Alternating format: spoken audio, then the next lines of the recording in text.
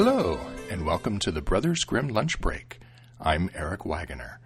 Today I'll be reading The Knapsack, the Hat, and the Horn. Once upon a time there were 3 brothers who found themselves getting poorer and poorer. Eventually their plight became so great that they had nothing to eat and were starving. "We can't go on like this," they said. "We'd better go out into the world and see if we can change our luck." So they set out and traveled quite some distance. Their way took them over fields of green grass, but they did not encounter much luck. One day they reached a large forest, and in the middle of the forest there was a mountain. When they came closer, they saw that the mountain was all silver. "Now that I've found the good luck that I was searching for," said the oldest, "I don't want anything more." He took as much of the silver as he could carry, turned around, and went back home. But the others said, "We expect much more from our luck than mere silver." Indeed, they did not touch any of the silver and continued on their way. After they had traveled a few more days, they came to a mountain that was all gold. The second brother stopped, pondered the situation, and was undecided. "What should I do?" he asked. "Should I take enough gold to last me the rest of my life, or should I continue on my way?"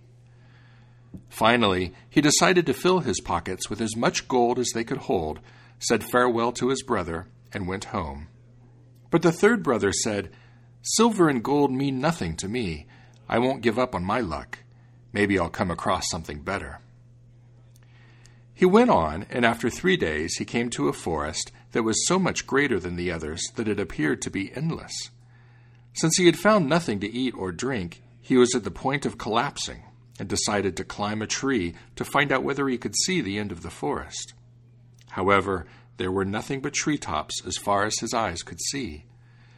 Tormented by hunger, he climbed down the tree and said to himself, "If only I could get something to fill my stomach once more." When he reached the bottom of the tree, he was amazed to find a table spread with food, and his nose picked up the aroma. "This time," he said, "my wish has been granted in the nick of time." Without asking who had brought the food and who had cooked it, he approached the table and ate heartily until he had satisfied his hunger. When he was finished, he thought, it would be a shame to leave this fine tablecloth out here in the forest where it might be ruined. So he folded it neatly and put it into his knapsack. Then he moved on, and in the evening, when he grew hungry again, he decided to test his little tablecloth. After spreading it out on the ground, he said, "I wish you were covered again with good food." No sooner did he utter his wish than the tablecloth was covered with the most delicious kinds of food. "Now I realize in what kitchen the cooking's been done for me," he said. "You're more precious to me than mountains of silver and gold." Indeed, he knew that he had a magic tablecloth. But the tablecloth was not enough to get him to return home and settle down. On the contrary, he wanted to continue traveling about the world and to keep trying his luck. One evening, as he was going through a lonely forest, he met a charcoal burner covered with black soot. The charcoal burner was preparing a meal of baked potatoes on a fire. "Good evening, Blackbird," said the traveler. "How are things in this lonely place?" "One day's just like the next," responded the charcoal burner, "and every night potatoes. Would you like to have some? You can be my guest."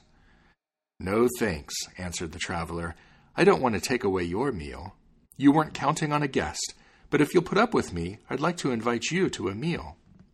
"Who's going to prepare it for you?" said the charcoal burner. "You apparently don't have anything with you, and there's nobody within miles of here who could bring you something." "Despite that, you shall have the most delicious meal you've ever tasted," he answered. Then the traveler took the tablecloth from his knapsack, spread it on the ground, and said, "Table, be covered." All at once there were boiled and roasted meats, and they were as hot as if they had just come out of the kitchen. The charcoal burner gaped, but he did not have to be asked twice to help himself to the food. Indeed, he shoveled bigger and bigger pieces of meat into his black mouth. When they had eaten their fill, the charcoal burner grinned and said, "Listen, your tablecloth has won my approval. Something like that would be perfect for me in this forest, where nobody ever cooks anything for me.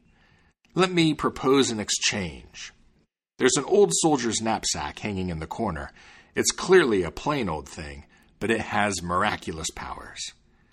Since I no longer need it, I'll let you have it in exchange for the tablecloth." "First, I must know what kind of miraculous powers they are," responded the traveler. "Let me tell you," answered the charcoal burner. "If you tap it with your hand, a corporal will appear with 6 men armed from head to foot, and whatever you command, they will carry it out." "As far as I'm concerned, it's a deal," said the traveler. "Let's exchange." He gave the charcoal burner the tablecloth, took the knapsack off the hook, slung it over his shoulder, and said goodbye. When he had gone a short distance, he decided to test the knapsack's miraculous powers and tapped it. All at once, 7 stalwart soldiers appeared, and the corporal said, "What does my lord and master desire?" "I want you to march back to the charcoal burner on the double and demand my magic tablecloth from him." They did an about-face to the left, and before he knew it, they were back with the tablecloth, which they had taken from the charcoal burner without much trouble. Now the traveler ordered them to retire, and he continued his journey, hoping that his luck would shine even brighter. At sundown, he came across another charcoal burner who was preparing dinner by a fire. "Would you care to join me?" asked the sooty fellow. "Potatoes with salt, but no grease. If you want some, just sit down by my side." "No, thanks," he said. "This time you shall be my guest." And he spread his tablecloth on the ground. A moment later, it was covered with the most delicious dishes. They ate and drank together and were in good spirits. After the meal, the charcoal burner said, "Up there on the shelf, there's an old worn-out hat that has strange powers. As soon as someone puts it on and turns it around on his head, cannons will begin firing, just as if 12 in a row went off at the same time. There's nothing that can withstand them, for they can demolish anything in sight. The hat is of no use to me, and I'd gladly exchange it for your tablecloth." "It's a deal," the traveler answered. He took the hat, put it on, and left the tablecloth behind. Yet no sooner had he gone a short distance than he tapped his knapsack, and his soldiers fetched the tablecloth for him once again. "One thing follows the next," he thought. "I feel as if my luck hasn't run out yet." And his intuition did not deceive him. After he had traveled another day, he came across a third charcoal burner who invited him to eat a meal of potatoes without grease, just like the others. Once more, the traveler invited the charcoal burner to join him in a meal set by his magic tablecloth, and the charcoal burner enjoyed the food so much that he offered him a horn in exchange for the tablecloth. This horn had very different powers from those of the hat. As soon as it was blown, first the walls and fortifications would be turned to rubble, and then cities and villages would be leveled. Of course, the traveler did not hesitate to give up the magic tablecloth for the horn, but later on he sent his team of soldiers to demand it back. At length he had accumulated all 3 things, the knapsack, the hat, and the horn. "Now I am a made man," he said, "and it's time to return home and see how my brothers are doing." By the time he returned home, his brothers had built a beautiful house with their silver and gold and were leading a carefree life.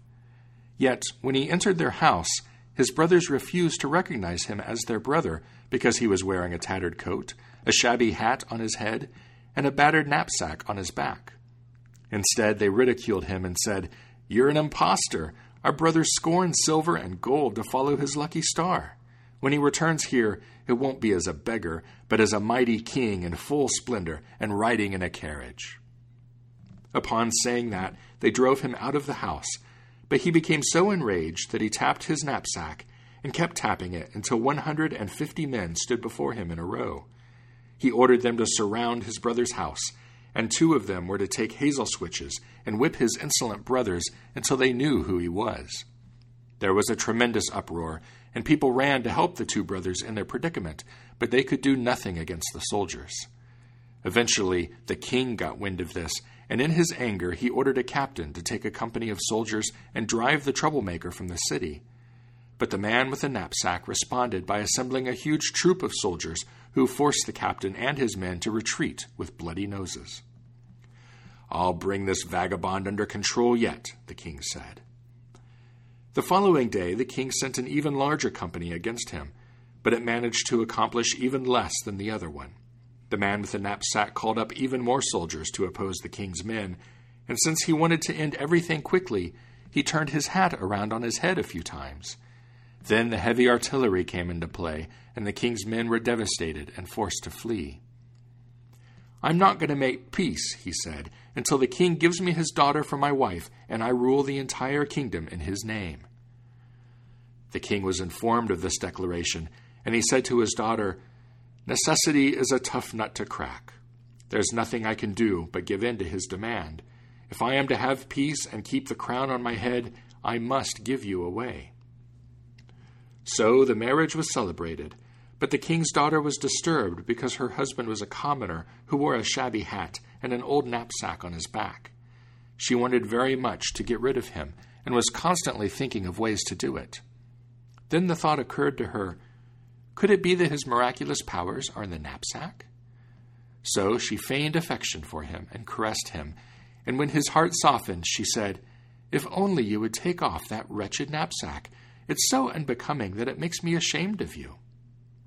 "My dear girl," he answered, "this knapsack is my greatest treasure. As long as I have it, I don't have to fear anything in the world." And he revealed to her the miraculous powers with which the knapsack was endowed. Then she embraced him as if she wanted to kiss him, but she nimbly lifted the knapsack from his shoulders and ran away with it. As soon as she was alone, she tapped it and commanded the soldiers to seize their former master and escort him out of the royal palace. They obeyed her, and the devious women ordered more men to follow him and chase him right out of the country. He would certainly have been lost had he not been wearing his hat, and no sooner were his hands free than he turned the hat a few times. Within seconds, cannons began to thunder and demolish everything in sight. The king's daughter herself had to go and beg for mercy. Since she pleaded so passionately and promised to change her ways for the better, he let himself be persuaded and granted her peace. After that, she pretended to be friendly and behaved as if she loved him. It did not take long before she succeeded in deceiving him, so he confided to her that, even if someone got hold of his knapsack, that person could do nothing against him as long as he had the old hat. Once she knew that secret, she waited until he fell asleep. Then she took the hat away from him and had him thrown out on the street. He still had the horn, however, and his rage was so great that he blew it with all his might. All at once, everything collapsed: the walls, the fortifications, the cities, and the villages, and the king and his daughter were crushed to death. If he had not stopped blowing at that point, everything would have been devastated, and not a single stone would have remained standing on top of another. After that, nobody dared to oppose him, and he made himself king of the entire country. The end. The Brothers Grimm Lunch Break is released under a Creative Commons Attribution, Non-Commercial, No Derivatives license. Download it and share it all you'd like, but don't change it or sell it. The translations used are copyright Jack Zipes and are used with permission. His collected translations, The Complete Fairy Tales of the Brothers Grimm, is available on the media of your choice from Bantam Books. The music is Mount Timbrel by Jamie Janover off his All Strings Considered album, available on Magnatune.com. If you'd like to listen to any of the other tales, you can find them on our website, www.grimlunch.org, where you can also leave comments, or subscribe through iTunes. And if you're in iTunes, would you mind leaving a review or clicking on stars to give this podcast a rating? It helps other people find the podcast, and I'd really appreciate it. Thank you for listening.